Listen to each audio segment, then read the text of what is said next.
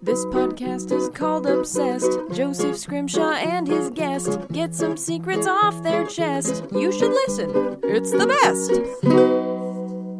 Hello and welcome to Obsessed with me, Joseph Scrimshaw. I'm sitting in my home with the other person who lives in this home and is the other person on this podcast. It's Sarah Scrimshaw. Hello. Hello. Instead of asking, how are you, I've been trying to ask a different question. I've been coming up with like a random theoretical question. This is kind of a random theoretical question, but also not really. Instead of asking, how are you, I'm going to ask, how many Christmas trees should a home have?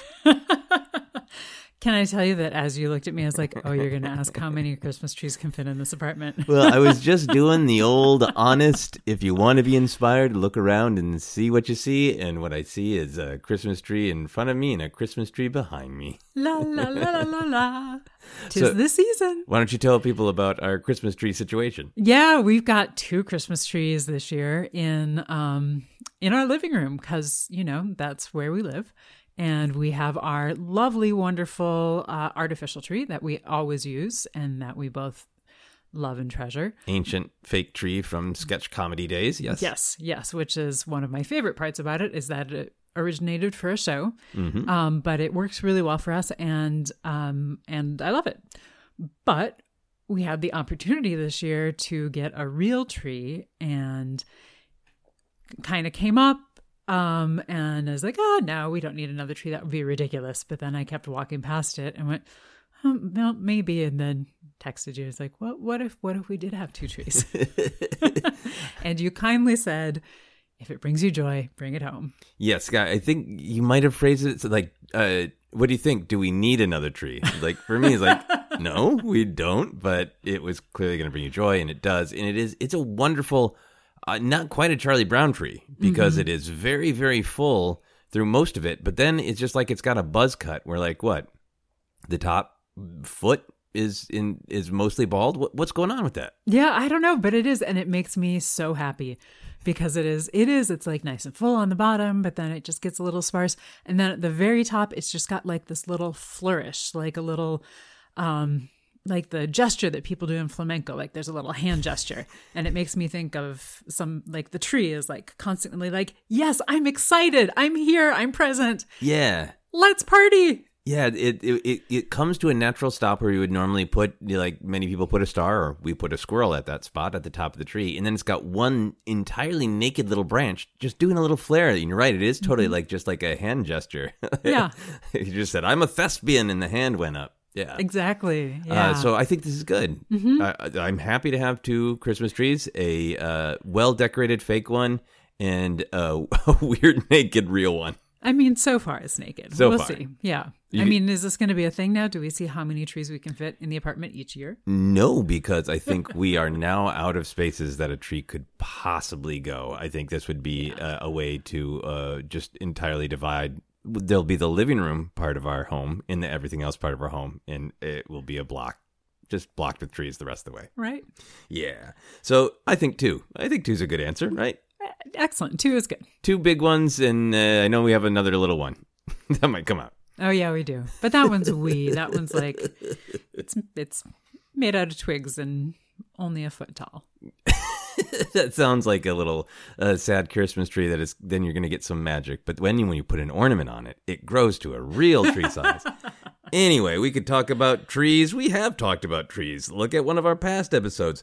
But this episode, we're going to talk about something that is generally on the pop culture mind. It is fun for me to roll around in this obsession with the rest of the pop culture loving world. We are going to obsess over Spider-Man. We're going to talk about Spider-Man in general. This Friday for us, we're going to go see Spider-Man No Way Home, the new movie that everybody appears to be very excited about.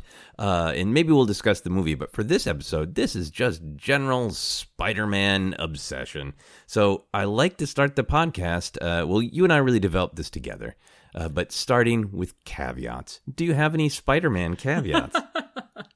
I think my main caveat is going to be that Spider-Man, as we'll talk about, is I knew a little bit about Spider-Man because I think it is very difficult to not know a little bit about Spider-Man. Yes. But I didn't know a lot about Spider-Man. I still am not going to say I know a lot. So I'll talk about that. Okay. about my Spider-Man journey. Your Spider-Man journey. And Okay. it might be where I'm looking forward to hearing some of the things that you have to say about especially earlier Spider-Man experiences than I had. Excellent. Okay, yeah. So that's a spoiler for the next couple questions. That I might have more thoughts about Spider-Man in my youth than you do. Totally understandable. My caveat is always with a lot of pop culture stuff and a lot of superhero stuff in particular. I have this weird mixed relationship where it feels like, yeah, no, Spider-Man, it's part of my DNA. But then also, I have long since drifted from the comics. I, would not win at a Spider-Man trivia contest. So there's some stuff I don't know my love. Like a lot of times on Obsessed, even when I used to have more guests, the obsession is more about the love of the thing than the absolute expertise and knowledge of the thing. Mm-hmm. And I think that's where I'm coming from with Spider-Man as well. So let's start here. We started with caveats. Next up is describing things to aliens. If aliens landed, and they didn't already know who Spider-Man is, because they might, because he goes to space in many stories. Right. If they were like, no, never heard of this Spider-Man, what's all that about then? How would you describe Spider-Man to aliens? I mean, that's such an interesting question because we have so many options of origin stories that already exist out there. Right. So I'm going to go with Spider-Man is a human who was bit by a radioactive spider, which is an insect. And as a result, Spider-Man has some special abilities, such as, being able to shoot webs and things like that. I'm not going to explain that more than it. And then I'll just be like, and it's really cool. And it's really cool. And if the aliens followed up with, great, okay, those are some basic nouns. I get it. Human bit by spider now can do some spider things, but why do y'all like him so much? Why do y'all tell so many stories about him? How would you answer the aliens? Yeah, that I stopped before I really got to the heart of it, didn't I? That was the aliens like follow-up questions, so it's fine. I would say because he's your friendly neighborhood Spider-Man. I mean, I feel like the tag to me kind of says it. Of like there's a lot of interesting stories, both on the micro and the macro level. And it's interesting to see how Spider-Man is reflected, how we are reflected in Spider-Man as individuals and as society and globally. And perhaps, universally. I would like to then turn back to the aliens and say, let's talk about Spider-Man. Let's, read some Spider-Man comics. Let's watch some Spider-Man movies. And let's see if you also feel reflected in Spider-Man. Oh, so you would challenge the aliens to say, what can you find in Spider-Man? I mean, I would turn it back. I wouldn't see it as a challenge. I would see it as let's find a point of connection. Okay. You would offer the olive branch of Spider-Man media. Yeah. To see if the aliens feel the same way about some of the cultural ideas that are reflected in Spider-Man mythos. Yeah, I feel like that could lead to a really interesting discussion. Absolutely. Perhaps like the one we're having right now. So I think that you probably gave me some good thoughts there, but I do want to ask you before I start losing my mind, for you just as an individual, I'm not looking for expertise. I'm just looking for honest, your personal opinion. For you, what is the magic of Spider-Man? Why are you drawn to the character at all? I think that same kind of idea of what I said for the aliens, of the idea of kind of the friendly neighborhood person who can do amazing things and is a superhero and has those abilities, but also is maybe the person who lives next door. Yeah. And I like that idea of, it's like I think to me it ties back into, like those kind of cheesy old-fashioned specials of like, and this is your postal worker who delivers your mail. Like here are the people in your, like, it's kind of, it feels like Spider-Man could be in the here are the people in your neighborhood song. Right. Exactly. And right? like that old Sesame Street sketch isn't the right word, segment where, you're learning that you could be anything you want if you work hard and you dream about it, And there's the whole being, bitten by a radioactive spider, but that feeling of like, yeah, I could be a postal worker, or I could be a lawyer, or I could run for city government, or I could be a Spider-Man. Mm-hmm, right. It kind of just feels like, yeah, this is part of who's in your neighborhood. Yeah. And I think there is that big contrast between Spider-Man and other characters, other superhero characters. Other superhero characters certainly do it, but there's something about Spider-Man, Peter Parker, Miles Morales, all different versions of Spider-Man that capture this really honest kind of fantasy of what if a totally average, normal, relatable person became a superhero. And it was a cool gift and a heavy burden and responsibility. And like, that's the myth. The myth of Spider-Man is that he's real. Like, the myth of Bruce Wayne is that he's this haunted, tragic figure who is always fighting crime because every crime represents the death of his parents, and no matter how long he fights crime, he can never stop that from happening. And Superman is a god, you know, from another planet, and, you know, desperate to make sure that this planet survives, unlike his past. You know, like, so they a lot of them have these tragedies to them, but they have this sort of this mythic element. DC in particular are meant to be mythic. Even a character like Captain America has some of the same elements of like, look, I'm just a good guy who wants to do what's right, and I got this super soldier serum, because I'm a good guy. But then he becomes this poster child, right? He becomes this legend, and he's like, all right, I'll wear it because I have to. But Spider-Man is like that guy who he's just always still in the neighborhood. No matter how cosmic he goes, he always comes back and has like laundry issues. Right? Yeah. Yeah, I think that's such a great way of putting it. Yeah. So I think that is a huge power of the character that's been explored a lot in the various stories and pulled out in different ways.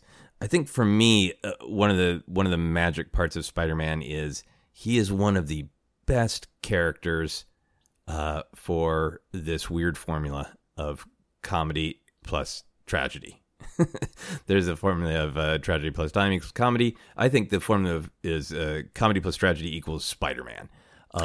He's always got a ton of really horrific things going on, but he has dark moments, and he has upset moments, and he has angry moments, and he has moments where he gives up.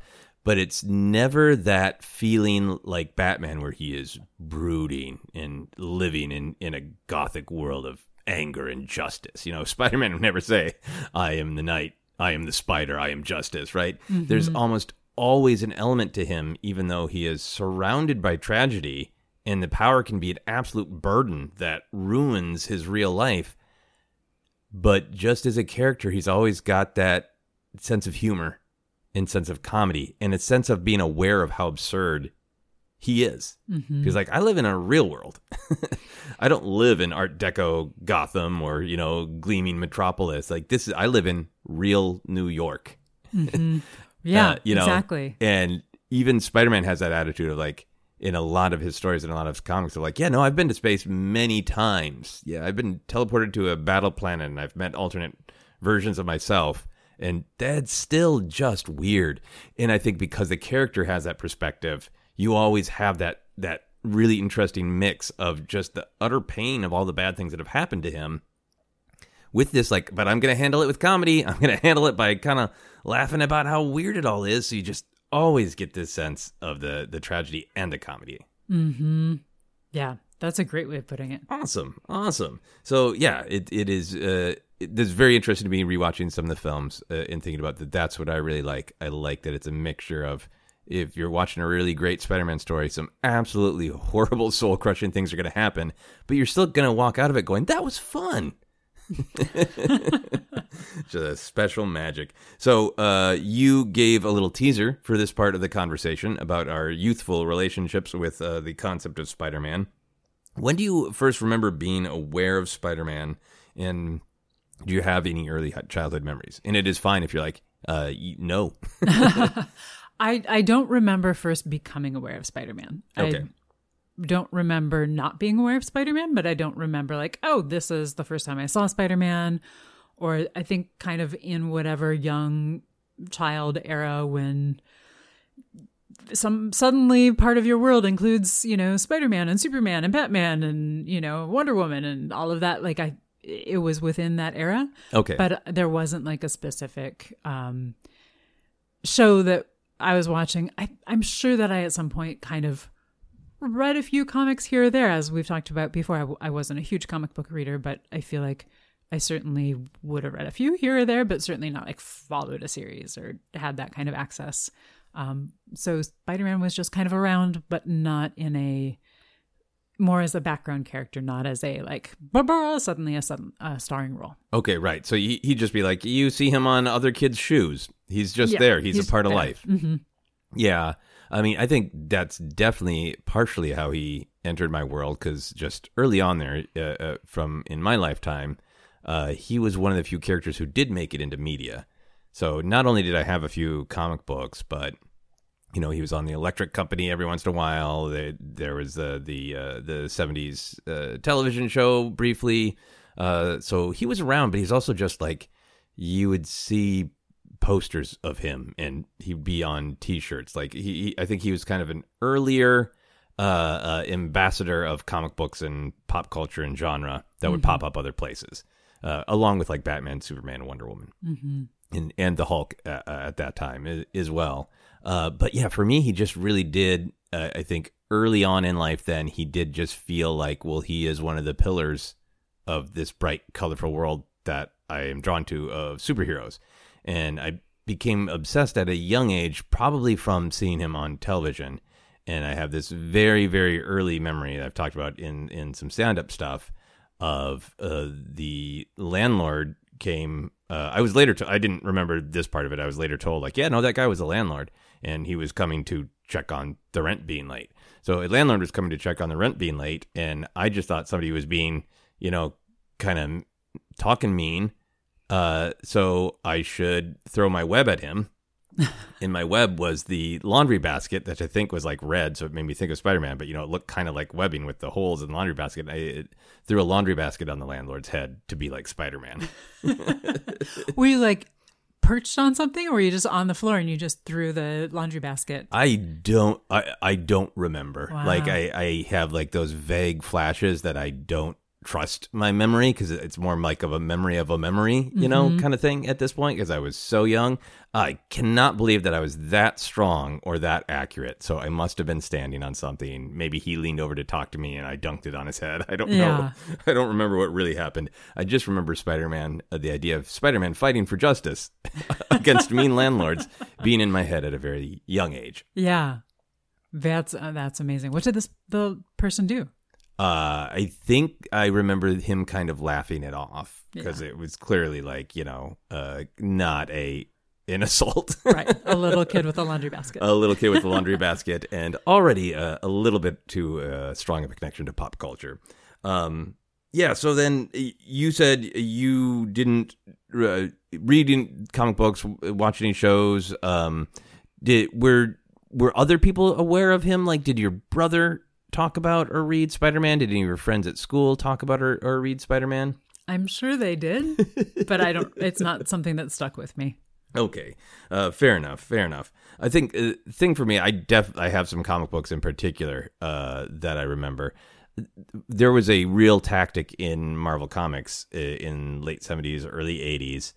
There'd be like the Marvel 2-in-1, where one character would meet another character. And it'd almost always be like Spider-Man meeting up with whatever super obscure or new character they were trying to sell that week. It's like I have a really strong memory of Spider-Man meeting up with Red Sonja, who was this like older barbarian queen woman character, and lots of different just kind of weird one-off Spider-Man comics when I was very young. But then, Saturday morning cartoons was like the access to the fun and the excitement in the pop culture without going to the movies, the big loud genre stuff. In particular, very formative for me was Spider-Man and His Amazing Friends, which is this Spider-Man show where he lives with his Aunt May like normal, but he is in college, and he also lives with his best friends, Iceman from the X-Men and Firestar, who at the time I think was just starting in the cartoon and then ended up in other things. And she was a heat-powered character. Mm-hmm. And it was mind-blowing to me, because it was the three of them, like three superheroes together. And then they would, I've been rewatching it on Disney Plus.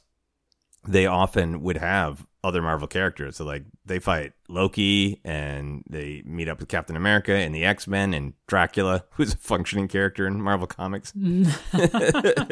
So it was really, really formative for me. And when I finally got to rewatch it on Disney Plus, it was those deep memories of just like the sound effects taking me back, and just kind of remembering the door that Spider-Man opened.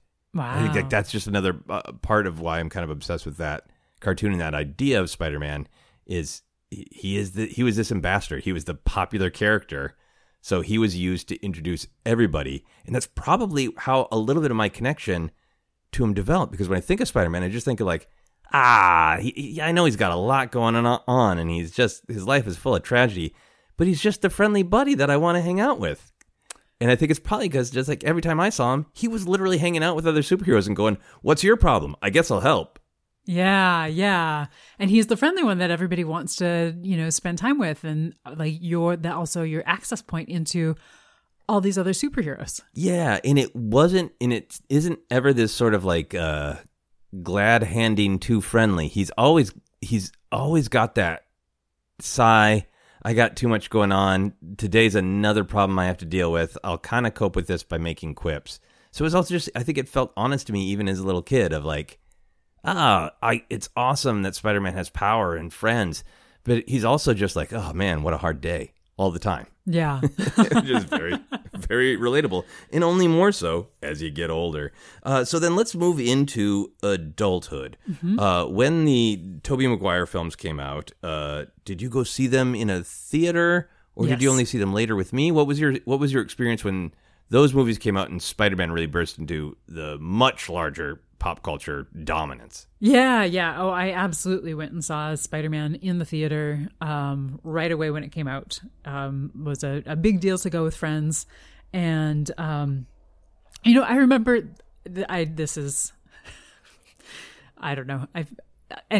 I really enjoyed the movie. And here's my other, like, I don't know. I just, so I had this reaction when I was watching it, like, this is really cool. I'm really not sure about some of the CGI, like as though I knew anything better. Like it was amazing. It was groundbreaking at the time.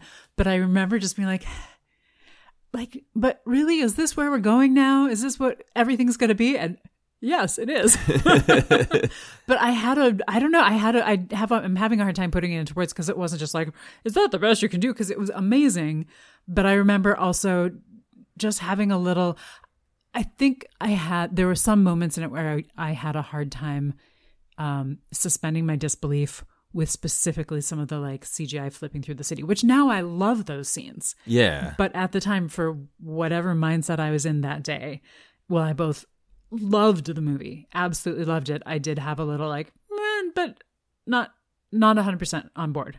I think that question had kind of been raised in culture. Okay. Like, I think there might have been a reason that was in your mind, because I think that kind of was being discussed if you heard any snippets of radio talking about it or whatever.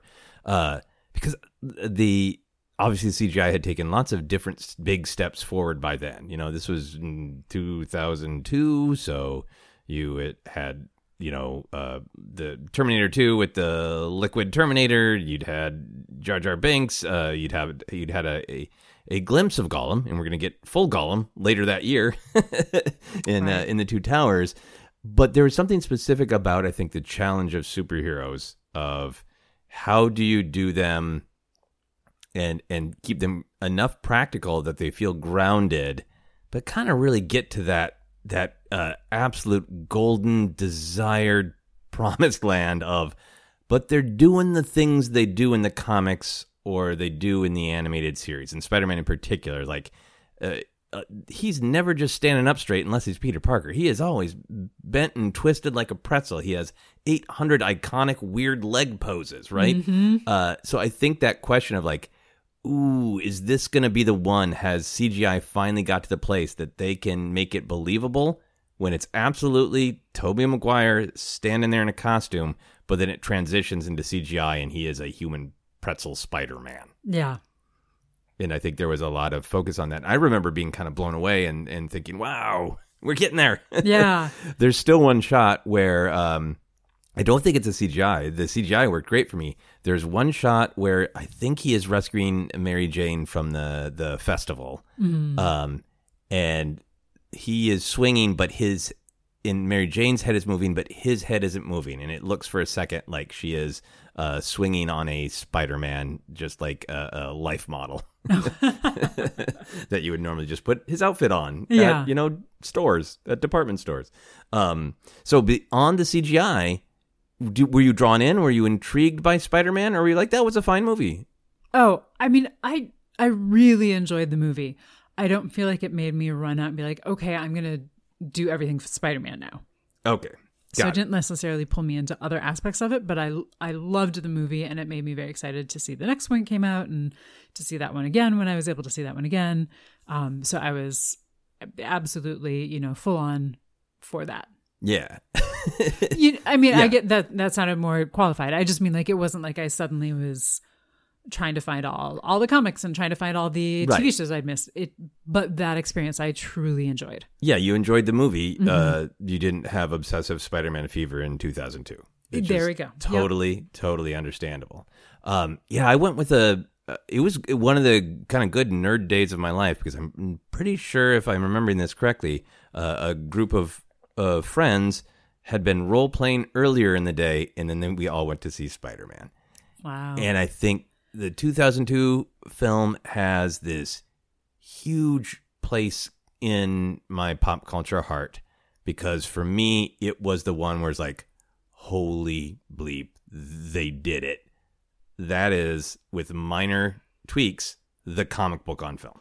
Like, that is the comic book character. That is the spirit of the character. That is the heart of the character. That is a lot of the wit and the moves and the tragedy and all this stuff that I feel like is the heart of the comic book on screen. Like I had, went nuts for the Batman films, particularly the first two, and really loved them. But it was what I had grown up with in superhero translations is they're never, ever going to do what's in the comic book. They're always going to do some weird Hollywood thing. And I love Batman, but it's like Batman doesn't wear all black. And in the 1989 film, I was like, well, Joker's not supposed to die. He's supposed to fight Joker again and again. And his biggest fight is with, a random elderly goon. Not elderly, middle-aged goon. And he, can't move his neck. There's things I loved about it, but it was like, but that's great for on-screen Batman. That's not comic book Batman. Mm-hmm. And then like X-Men in 2000 got a little bit closer. And then this for me was, holy crap, that's the comic book. Wow. So it was a big deal, and I think made it harder for me to access some of the other Spider-Man films because I so loved that iteration. But now I've been able to be moving on from that. 2004, the Spider-Man 2, I think that's one of the greatest comic book films. I absolutely love that one. There is a scene there that I often think of when people ask me, like, well, what kind of comedy do you like? And it is this comedy of a person who is just doing their best, but life is hard, so it's not going well. And being able to see that and sort of laugh at the humanity of that and have that catharsis of, I'm not alone. I'm not the only one who meets 8 million challenges just trying to get from the bed to my desk in my home office, right? And never mind even going out into traffic. He's got the normal pressure that he does often of, I'm trying to have my real life and be Spider-Man. He needs to deliver these pizzas on time. It's a whole scene, but it ends with he just barely managed it, and he is trying to change back into Peter Parker, and he's coming out of this closet, and all of the cleaning materials, all of the brooms and the mops just keep falling out, and it's just like that last thing, and it's just right after you watch him like spin and flip and do all these amazing things, and even being that amazing, he's still just like, I can't get a closet to work. It really captures some Spider-Man and great comedy spirit to me. Yeah, that's wonderful. Yeah. And then I think we saw Spider-Man 3 in the theater together because we were married by then. Mm-hmm. Or we were about to be married. Mm-hmm. We were, engaged. Yeah. That's the thing that comes before marriage. And that one is a mixed bag, a little overstuffed in my opinion. Some good things in it. I recently rewatched the Amazing Spider-Man films starring Andrew Garfield, and we watched the first one together. And what I want to ask you is, do you have any memory of that first one? And it's fine if the answer again is just no. Honestly, next to none. I think I just kind of had a like, okay, there's another Spider-Man. Okay, what's this? And then I was like, okay, I enjoyed that. But I don't remember that's as much as I remember. I don't remember being blown away. I don't remember not being blown away. I just don't have a lot of memory of it. Okay. And I think that is a fine and honest answer. I didn't have a ton of memory. I remembered one scene from the first one, and I liked that scene better. I understood it more in context. I think the Amazing Spider-Man films both rewatched the first one and the second one, and they've got some stuff I really like. I think Emma Stone is great. I don't always agree with every choice that's made for Spider-Man, but I think Andrew Garfield acts the hell out of everything he's given and brings a lot to it. And the romance is good, and there's some fun fights. There's a great Stan Lee cameo where he is the school librarian who almost gets hit by a table thrown at him by a giant lizard. That's pretty fun. That's pretty great. But rewatching them really helped me think about my love of Spider-Man, because both of those films lean a little heavier on the tragedy. They introduce more backstory about his father. So not only is he haunted about Uncle Ben and about his romantic relationships, he is haunted about what happened to my father. And they end up, for me, the word I kept thinking is dour. Oh, interesting. Like, there are some very funny moments, like Spider-Man quipping in a battle or saying a weird thing when he's just being the friendly neighborhood Spider-Man. That's some classic Spider-Man stuff I love. And he does some of that, and Andrew Garfield nails that as far as I'm concerned. But a lot of it has that kind of like, it's so heavy to be Spider-Man. And I realized for me, like, that's what feels right about the Tobey Maguire ones. That's what feels right about the Tom Holland ones. Of the tragedy is there, but it's these tragedies happening to somebody who is otherwise pretty friendly and bright and bouncy and wants to engage with the world and has a smile, even though it's hard to keep up because, man, life is tough. But that smile is there. And Andrew Garfield has that sometimes. And again, not him as an actor, but there's so much in those films where it feels like, and now's the part where he's pissed, man. And like, for me, that's not as much of the Spider-Man vibe that I'm into. Yeah. They're also really fascinating as just sort of cultural documents when it comes to the evolution of superhero films, where both of them move like slightly earlier superhero films. Like, if you found out like, these were both made in 2002 as well, you're like, okay, well, that's the way superhero films used to move. But like, it takes an extremely long time to get him in the costume in that first film.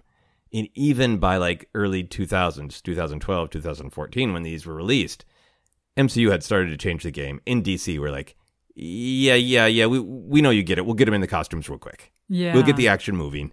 We'll get to the heart of it quicker. And these movies take their sweet time, in my opinion. Interesting. Yeah. So there's been a lot of fun discussion about the different analysis of them. I also just think, is always, with so many genre things, it's generational. Because I see, like, on social media, there are a lot of people who are like, shut up, Andrew Garfield is my Spider-Man. And if those movies were the introduction for any listener to Spider-Man and you love them, I think that's great. I just think that I struggle with them for other reasons. So let's get into the current on-screen iteration, big screen iteration of Spider-Man, because there are a few of them. But let's start with the Tom Holland in the MCU. So what is your reaction to him? What is the charm of this character in the MCU? Yeah. Oh my gosh. So I actually said something incorrectly earlier when I said that with the Andrew Garfield one as like another one.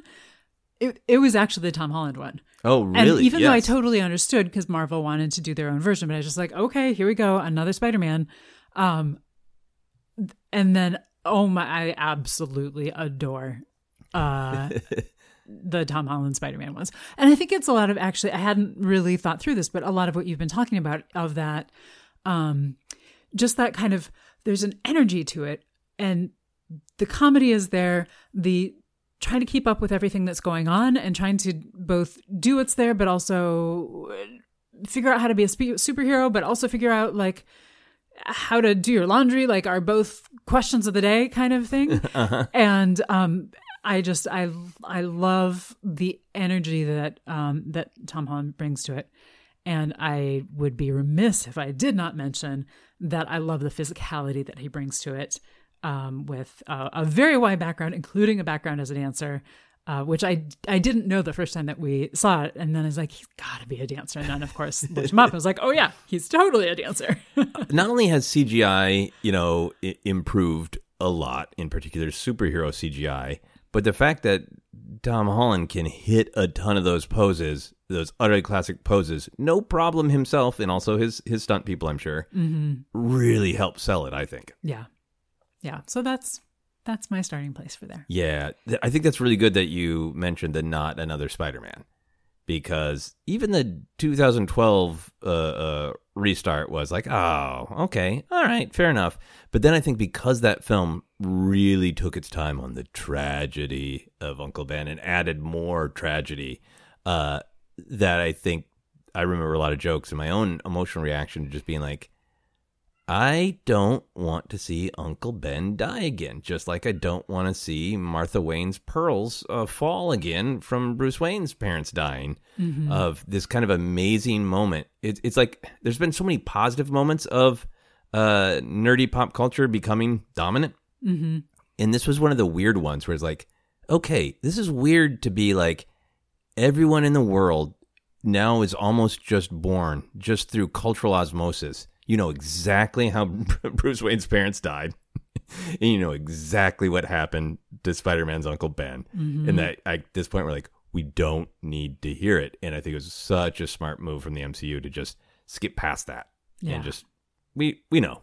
We'll allude to it. Maybe we'll deal with it more directly at some point when necessary. But we got it. And I think that allowed the character, even though this is a very young version of Spider-Man, to feel like the Spider-Man in the comics. Where he's just like, I'm up, I'm running, I'm in my suit. I've got my tragic backstory, but I'm doing my thing. And I think, obviously, Tom Holland is a great actor, great physicality, just charming, engaging person.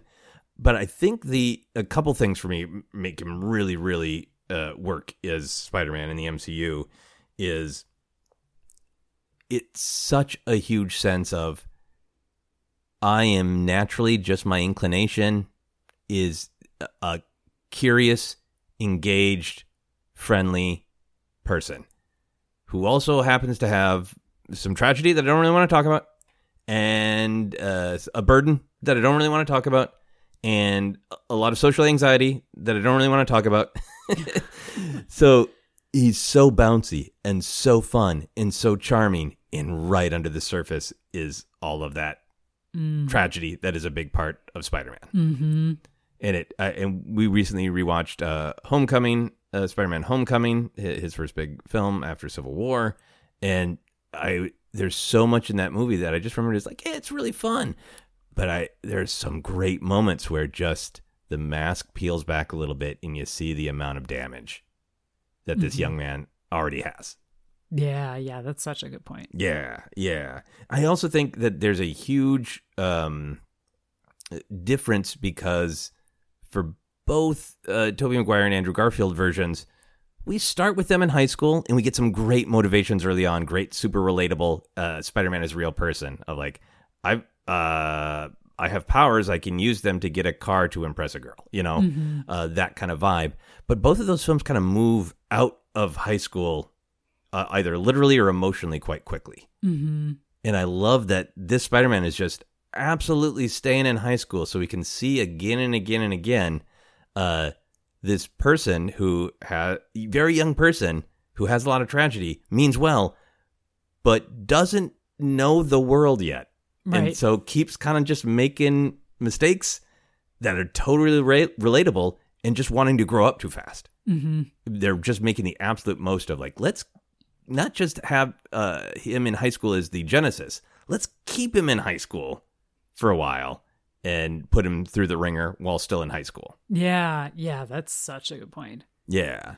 And then another big thing for me is just getting to see Spider-Man bounce off of all these characters I've gone on and on about this on other podcasts, but that was always the pleasure of reading the comics, and it's helping me to talk it out of how much Spider-Man was not only had his own adventures in multiple comic books that I collected, or my brother collected, and I read, and but he showed up in everybody else's comic books. He greeted anyone. It's like, oh, are your sales kind of low? Well, come on over. Like he was so defined by everybody knows Spider-Man. Mm-hmm. Spider-Man runs into everybody else. Spider-Man bounces off of everybody else. Spider-Man and Daredevil trade enemies back. Like he's just everywhere. He knows everybody. So it's a little different in the MCU where he's the one who's coming into this world. But there's still all this great interactions of like, oh, you guys, everybody else seems to have their stuff together, and I'm still just trying to figure this out. Mm-hmm. It's great because I love all these stories in the MCU right now where you don't have to worry about why would that person get dressed up in a costume? Can we make this believable? How did they come up with it's just like they're all growing up in a world full of superheroes. So like, it's a pretty normal thing to do, to put on a costume. But then it's this emotional journey of how do I be a hero? Could you guys help me out with that? Do I want to be like this hero? Do I want to be like that hero? Can I go to this person for help? It's just all of these characters. I think all the superhero characters are more interesting when they have other bizarre, weird, conflicted characters to bounce off of. Yeah, absolutely. And it allows them to have such a different level of depth. Yeah. Because they get to have the regular human depth as well as the superhero depth. Yeah, it's like, because I think that's the charm of the comic books is like a lot of them have their real lives. Like Peter Parker has his real life, which we'll talk about a little bit. But then he also has his superhero community group that he's a part of.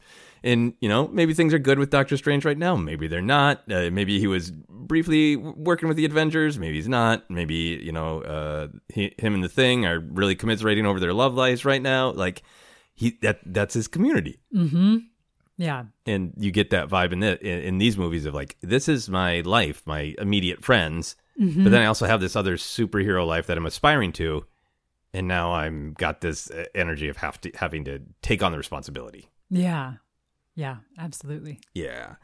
So I wanted to ask you about your feelings on his sort of extended cast, because a lot of superheroes have like the other people in their life that they care about. Batman has Alfred and Superman has Lois Lane and all those things.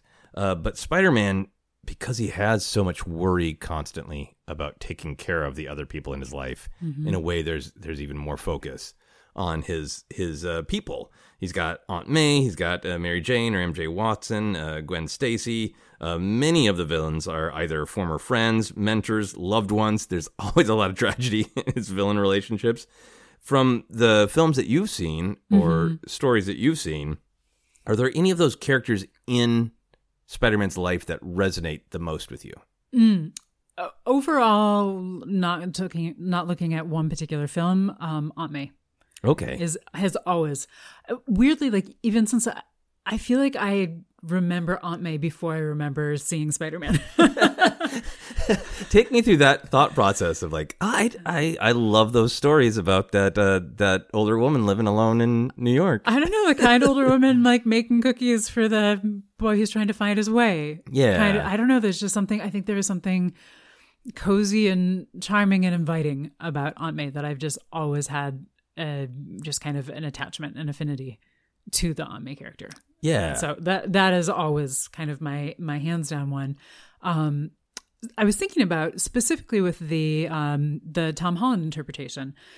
One of the things that I really enjoyed about Homecoming is, well, there are all the high school things, and you do have the, kind of the anxieties of social relationships and the interest and anxieties about romantic relationships. Mm-hmm. I think one of the things that I really enjoyed about it is a different story than trying to impress Mary Jane or MJ. Right. And I think that that's one of the things that I just enjoyed. Was like, oh, this is a yet again a different approach. Yeah, like there is definitely the thread where he likes Liz and like there's a great sort of social pressure at when he gets Ned traps him into like saying, hey, Spider-Man will show up to try to, raise his high school clout. Right. And he does have that push-pull. But there is something that's really nice where it feels like he does have that push-pull, but in some ways he's already made the decision, and the decision is be Spider-Man. Mm-hmm. And it's more dealing with the consequences of this decision that he already made a while back because of this tragedy that we saw. Right. And it's like, I can't get out of being Spider-Man. Partially, I love it. I want to be helpful, and I want to be one of the big kids in the Avengers, but also like I really need to be Spider-Man. So how can I manage that with the other things in my life? Yeah. Yeah, that's really great. I love what you're saying about Aunt May, because I think she is in some ways this character that there's this great tension because she seems like this symbol of unconditional love. Mm-hmm. And even though that is what she almost always ultimately is to Peter Parker in particular, he always has that fear that he's going to let her down or lose her. Mm-hmm. And there's that great tension there. Yeah. How do you feel about Aunt May going from the stereotypical nice, older, more of a grandmother figure who happens to be your aunt who bakes you cookies and helps you out, to a thriving middle-aged woman in the MCU movies? Yeah, I love it.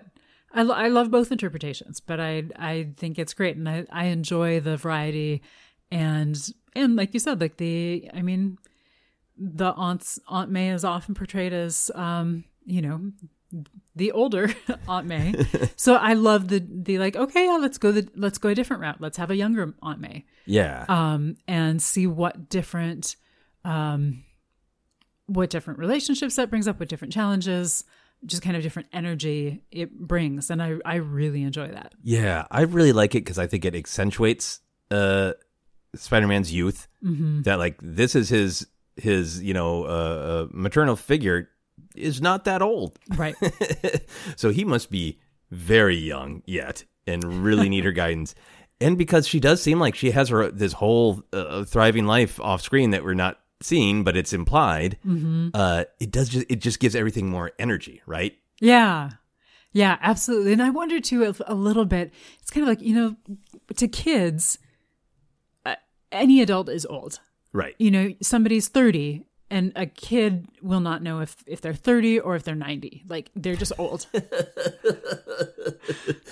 It is very, very true. I feel so ashamed of this. I think I mentioned this before, the first episode of Star Trek The Next Generation, going like, how long can the show run? Because the captain's so old. Yeah, I mean, I'm ashamed. Oh, you should not be. I think there's many of us who had thoughts like that. And I'm sure I've told the story before. I, back many years ago, was teaching dance and was just joking with one of the kids one day. I mean, she was probably 5 or 6. And she's like, how old are you? And it's like, I'm 100 or so. Or maybe I asked how old. And I was like, how old do you think is old? And so then her mom the next week was like, I just had to meet you because she told me you were 100 years old. And she's like, how old is her dance teacher? And at the time you were probably in your 20s, right? Oh yeah, I was like 23. And this kid was like, phew, that sell-by date has passed. Right? Yeah. Like, my dance teacher's 100 years old. But like, that's the thing is, to this kid, she didn't know if I was 23 or 100. Yeah. And, maybe by the time you're 14. But I love the idea of like, kind of the older version of Aunt May is the younger kids' version of adults. They're old, they have white hair, and they bake cookies. Right? Yeah. And maybe it's just because now I'm older watching, these versions, but now it's like, no, you've got somebody who's in high school. So, whatever, aunts can be a lot of different ages, but this is an entirely realistic age for Peter's aunt to be. Yeah. In Homecoming in particular, because we just rewatched that, there's this great vibe that she is the Avengers of his normal life. Mm. Like, he is looking up to the Avengers. Like, that whole movie is does he want to grow up too quick, right? Does he want to get away from being the friendly neighborhood Spider-Man and seeing the value of that to, like, just having stars in his eyes and wanting to be one of the big kids and prove himself, right? Mm-hmm. And that's his whole journey with the Avengers and with looking up to Tony Stark and to all that. But then the things that she does in the film, like, teaches him to dance. Right. she just seems like this, like, I know how to adult from, like, you probably don't know quite how to do your laundry correctly yet, Peter. You definitely don't know, even though you're super smart, you probably would struggle with your bank account. You don't know how to dance.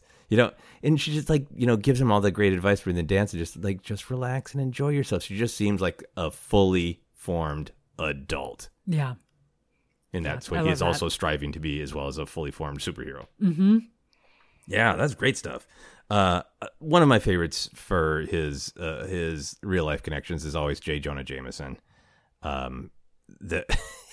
The setup in the comics that gets used in some of the movies as well, the idea that what Peter Parker Spider-Man does to get by is take pictures of himself as Spider-Man and then sell them for money to his boss at his, contract gig, because his boss hates Spider-Man and sells, at the time, newspapers by insulting him, right? So, like, in modern parlance, and I think we're going to see more of this in the upcoming film, given the cliffhanger in Far From Home, it's basically like Peter Parker is selling pictures of himself to live off of hate clicks about him. Yeah. Right? I mean, it's so... the construction of the character back in those early comics to be like, this is a picture, this is an analogy about any human just trying to get by, where you have to do things that you maybe don't really want to at work, because you just have to make a buck somehow. But it's so soul-crushing, the idea that he harvests himself for hate clicks to survive. Is so beautiful and so painful and so prophetic, unfortunately. Honestly, yeah. Yeah. Everything about J. Jonah Jameson. Not prophetic, I guess, because, there's tabloids at the time, and I think that's, what was being poked fun at, but those tabloids have metastasized. They sure haven't gone away. Into clickbait. Hate clickbait. So, in J. Jonah Jameson being the sort of the picture of this sort of like grumpy, half sometimes maybe paternal figure to Peter Parker, maybe, but so often just being this picture of somebody who's just like, I don't like anybody who's different. Yeah, fascinating character. So I have a very important question for you. If you were Spider-Man, would you rather have the scientific acumen to design and build web shooters, or would you rather webbing was organically produced from your wrist like it was in the Tobey Maguire films? Wow. I mean, if I can just talk through the pros and cons for a moment. Absolutely. The pro, I would assume, of the organic is that it doesn't run out. Mm-hmm. But the con is then you've got a weird thing shooting out of your hand, shooting out of your wrists. Exactly. Yeah. Exactly. I mean, I think I might still go with wrists, because I feel like having it be that you have changed, like that one is one of the changes of being a superhero. Yeah. Yeah. So you want organic? I think so. Yeah. I think I want organic too. Like that was one of the things that I remember having so many conversations with fellow nerds after that came out, of everybody's like, well, that was the one thing that was really not like the comics. Kind of weird that the webbing comes out of his body, but actually not that weird. And I see why they did it, to save time, because it's another thing you have to introduce and blah, blah, blah, blah. And a lot of people saying like, if he was really a spider, that's not where the webbing comes from. Like, we know. We've all pictured it. We know. But yeah, I think for myself, like in fact, watching both the Andrew Garfield films and some of the Tom Holland ones, I have such like resource management anxiety about, are you going to run out? Right? Do you need to go to the web fluid gas station? Come on. Yeah. And is it made out of a product that's going to be, discontinued or, stuck in a ship in the middle of the ocean because there's shipping challenges? Like this, is it something that you can just make at home and I don't know. I think I would be too stressed. Yeah, absolutely. Absolutely. I did want to ask you also about Into the Spider-Verse, which we saw, which we got to meet Miles Morales and Spider-Gwen and Peter Porker, which that was one of the comic books I had as a kid that I never thought I'd see on screen. Obviously, Miles Morales and the older, emotionally devastated Peter Parker are the leads, but we meet many different Spider-Man characters, and that film really carries that message of anyone can put on the mask. Mm-hmm. Did that film resonate with you? And if so, why? Yeah, my gosh. Absolutely loved that film. And specifically the message of anyone can put on the mask. Yeah. I think Miles Morales is just such a... That was my first introduction to the Miles Morales character. And just such a great character. A lot of the same things that we've been talking about with the Peter Parker character of kind of the humanity and the combination of trying to be who you want to be while also trying to just get through day-to-day life the best you can, and sometimes not doing the best at it, even though you have good intentions, but you just get kind of tripped up. And I think that is so great. I also loved Spider-Gwen. Yeah. And this is actually one time where I watched a movie and it then inspired me to read a comic book because it inspired me to then read some of the series of the Spider-Gwen comic. Yeah, I have not read a ton of Spider-Gwen, but I really like the idea of Spider-Gwen because Gwen Stacy has been in Spider-Man mythos for a long time, often as the girl who, spoiler, dies. So to have that turned around and celebrate that character from a perspective of life is really great. Yeah, I think that message of anyone can wear the mask. I knew about Miles Morales. I'd maybe read like one or two comics, but did not a Miles Morales expert anyway. So that movie was, for me, the main introduction to him. And what I loved about it is I really love the concept of the universal through the specific, of sharing somebody's really unique life journey and perspective.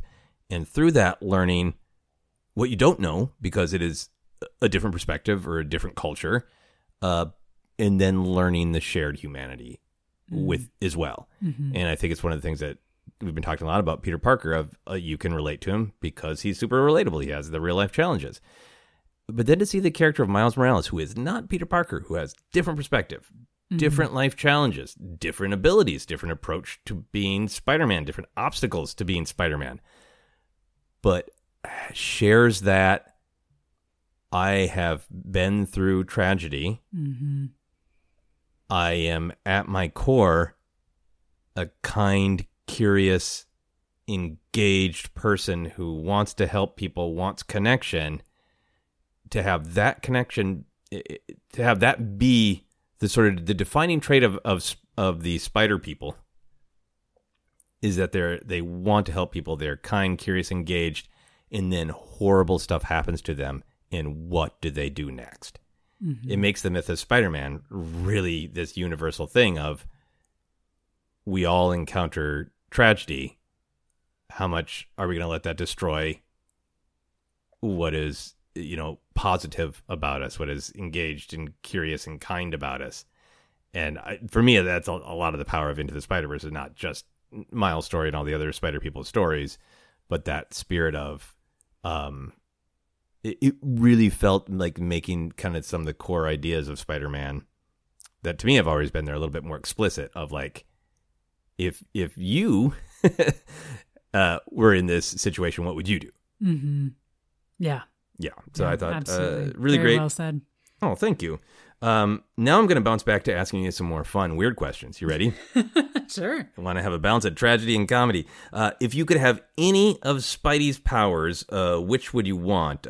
Super strength, super agility, wall crawling, web spinning, spider sense, witty banter during stressful situations? Do you want to be able to disappear like Miles Morales? What do you want? Oh, yeah. Gosh. Witty banter. I want to be able to fly through the air. You want to dance in the sky. Yeah. I want to be able to swing from buildings safely and not always be worried that I'm going to fall to my death. Yeah, with your organic webbing. Yeah, exactly. Or maybe both. Maybe I'll do both. But how much of the appeal for you is he and all the other spider people, they are extremely kinetic. They are flippers and flyers and spinners and dancers in the sky. Is that a part of the appeal to you? Yeah, I mean, I think it makes it feel relatable. Not that I do any of those things. You know how we all bounce off flagpoles at about 40 stories in the air? Yeah. But I think like some of the images of, I mean, and we get this with other superheroes as well, but the kind of, perching on the top of a building, looking around, there's something about that feels like, well, yeah, that feels very comfortable and relatable, even though it's not. But yeah, I think that I would love that. Yeah, no, that would be pretty great. Although I think if I had to pick a power, I would pick spider sense. I really, really like that. I mean, it's just one of the iconic images from comics, the squiggles around Spider-Man's head. Yeah. But I feel like, obviously, lots of these spider people have had anxiety. Mm-hmm. But I feel like it would be great to have the spider sense to go like, no, that's really going to be a problem. That might help with me wondering if things are going to be a problem. If I knew, like, I'm going to get tingles in my head, lines are going to shoot out of my head if it's a real problem. Yeah. Yeah. You make a good argument for that sense. So Spider-Man's motto, learned from Peter Parker's Uncle Ben, is often, with great power comes great responsibility. Do you agree with Uncle Ben? I do. Yeah. I mean, yes. Sorry, I was going to make a joke, and then I decided I didn't feel like it. Yes, I do. I agree. Okay. It's fine to only make jokes when we feel like them. No joke for you, listeners. Yeah, I mean, I think, much like I was talking about with Into the Spider-Verse, I think it goes to that idea of, you can see that and go like, oh, with great power comes great responsibility. He's got these spider powers, so he's got to fight crime. Like, yes, that's the genre pop culture story. But I think, the hard lesson is this idea of if you have a way to help, if you should strive to do that. Mm-hmm. Yeah, which is very, very nice. Here's another nice question. If you had to be bitten by a radioactive animal of any kind, what animal would you choose? Wow. I mean, honestly, I wouldn't choose a spider. And yet some of the abilities of the spider people I would happily take. Yeah. So then I would want, I guess, a spider. I think, okay, this is a weird one. Go with me. Mm-hmm. A radioactive crow. A crow? Mm-hmm. Wow. Tell me more. Crows are very smart. They can fly, so I would assume I would be able to fly. They can perch. They can work together to solve problems. They, learn things. And I think there's a lot to crows. Okay. So I'm going to be specific on this one. Kind of an out there question. Probably not the answer you thought I was going to say. Absolutely. I didn't know what you were going to say, but I didn't think it was going to be crow. And I am fascinated that you listed things that you can already do. Do you think that they would be heightened? I do. Okay. You would have heightened crow problem solving. Yeah. Heightened crow working together with other crow abilities. Yeah. Yeah, and would you fly? And heightened flying. Yeah. I already fly a little bit. You can jump very high. I have seen you. Yeah, but you would get to zip through the air. Yeah. Would you want... I'd still get to perch. Oh, and you would... Yeah, a lot of perching. Mm-hmm. Yeah. Would you want a crow cry? Oh, yeah. Why don't... What a crow... how would you describe a crow noise? Would it be? Would it be different from the caw caw? Right. I got my birds confused. Sorry. Yeah. That was a little... Would that be? If you were going to fight crime, would it be like you would be perched in the eaves of a warehouse while criminals were stealing something, and they would hear the terrifying call of caw caw? I mean, that'd be kind of great, wouldn't it? Because then there would be that sense, because crows they caw frequently, and so you'd be like, is it a crow or is it super crow or crow lady? Yeah. Nice. I was gonna answer, I was torn, and then I decided I'm gonna say both. Yeah. If I need to be bitten by a radioactive animal, I want to be bitten by both a radioactive squirrel and a radioactive sloth. Oh my gosh. I don't know if I would just be at my normal speed then, or if I'd have mixed abilities. I wonder if you would sometimes be really fast and sometimes be really slow. I think I would want to have both powers, so I could be like really fast, like a squirrel, and climb really well. But then also I could hang there forever, like a sloth, and I could be so slow that no one could know I was there. Yeah, I mean that's a pretty great combination. Yeah, and I could eat lots of things. I don't know how that would help me fight crime. Leaves, acorns, so exciting. So much just edible delightness. Not that kind of edible. Anyway, or maybe, who knows? Anyway, moving on. What is your noise to sum up your interest in Spider-Man? Well, based on this conversation, Nice. How would you rate your interest level right now? This is this fun moment where the movie's coming out. Everybody's talking about Spider-Man.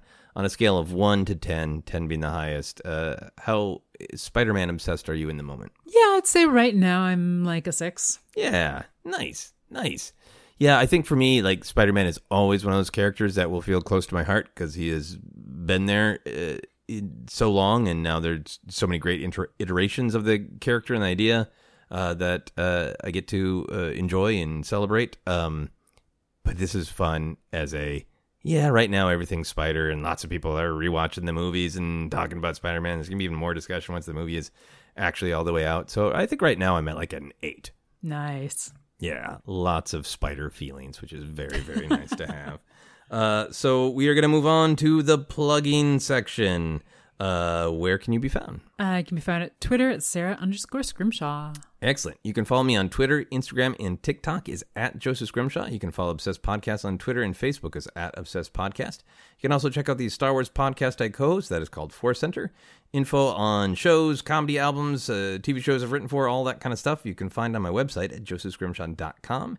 You can support Obsessed by backing us on Patreon. Full info on that, go to patreon.com/Joseph Scrimshaw. And now our final questions. Sarah, if you could see a movie again for the first time knowing nothing about it, what might it be? Wow. Well, I'm sorry. I'm taking this one. It would be A New Hope. Really? Yeah. That's so great. Why does that come to mind other than I talk about Star Wars constantly? I think, I mean, there's a lot that I would love to see for the first time, but there's just something about, we don't need to go into this for a long time. I don't remember seeing it for the first time. Right. Because I was very young. And I don't have that. So I would love to have that sense of, hopefully, wonder and everything without the years and years and years of loving of that story and the stories that have followed it. But going back, taking all of those away and going back and having that journey for the first time. Yeah, it would be so amazing to see it with fresh eyes and in a modern context too. Yeah, I mean, that's the thing, right? Like, I wonder in a modern context what I would think. Yeah, I mean, I think there's some things about it that are universal and powerful, and I think if that movie came out today exactly as it was, even if you sort of like tightened up some of the pacing in the first act, because it's a little slower than modern movies in the first act, I sometimes amuse myself with wondering, like, what would the reactions be, and be like, what? He got that lightsaber from his father? And he's promised to be a Jedi, and he doesn't even use it? He just flies in a ship to blow up the Death Star? He doesn't even use the lightsaber? That's fun for me to think about. But the part I would love to experience for the first time is, I think even if you kind of had a feeling in your gut that Han's going to come back to help Luke at the Death Star, even if you didn't, to see that in a theater full of people watching it for the first time, and the cheer that would go up when Han Solo's there, that'd be great. Yeah. Good answer, I say. Thank you. What would you choose? Oh, it is that. When I was writing this question, I was like, sometimes Sarah asks me what my response to these questions are, and other times not. And like, I really hope she doesn't. Yeah, I mean, Star Wars it's a hard one to not have that be the go-to answer. This is a weird one, but maybe Shaun of the Dead. I really like that. That's one of my favorite films. It's up there. Yeah. And I didn't see it in the theater. So to see it again, knowing nothing about it, going in totally blank with an audience Yeah. and seeing where the audience laughed and where they didn't. Yeah. I can see that. That's Yeah. a great choice. All right, here is your next question. If an object in our apartment was the handle that you pulled on, and then that opened the door to a secret lair, what would the object be? Well, I mean, I don't know if I want to say this out loud because maybe it already works. Well, so we have a little, it's a like a candle holder that's it's made out of a log of birch. And I was so excited. I actually, with my dad's help, drilled the hole in it to put the candle holder in it. So I think that would be the handle. Oh, would you move the whole candle or just? I think rather than turn it, it would Tilt it? turn. Rather than tilt it, I would turn it, Got it. rotate it. And it would be like you rotate it 90 degrees or whatever, Right. and so So it would swing open. if you were Crow Lady and I was Squirrel Sloth Guy and there was an emergency, we would rotate the candle. Well, we would rotate the birch log, which The birch seems log. appropriate for crow, squirrel, sloth lair. And we would go save the trees and fight for nuance and justice. That would be great fun. Final question, as always, is what is happiness? Happiness is flying through the air, or at least having a good dream about flying through the air. Yeah, I would take a good flipping through the air dream. That would be lovely. Well, thank you as always for talking with me. And I talked a lot about Spider-Man. Thank you for both your talking and your listening to my many opinions about Spider-Man. And I hope everybody listening is excited about Spider-Man and goes and enjoys some fun Spider-Man time. That is our podcast. You've been listening to Obsessed. Joseph Scrimshaw and his guest shared some stories with the rest. Rate 5 stars if you're impressed. Okay, so if you were Spider-Man from Spider-Man and His Amazing Friends, Yeah.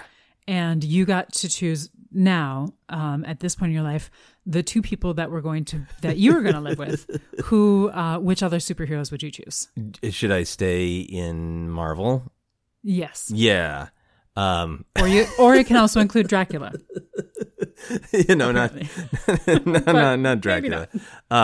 Okay, I'm gonna go with my honest first answer because it's weird. It's totally uncomfortable. I was like, well, Captain America for sure, and like, who else do I really like? Well, I really like Captain Carter, and they would get along. And then I realized, like, I've created a situation where I'm just crashing their love life. But that's what I'd do if I was Spider-Man. I would crash the love life of Steve and Peggy. Perfect and awkward.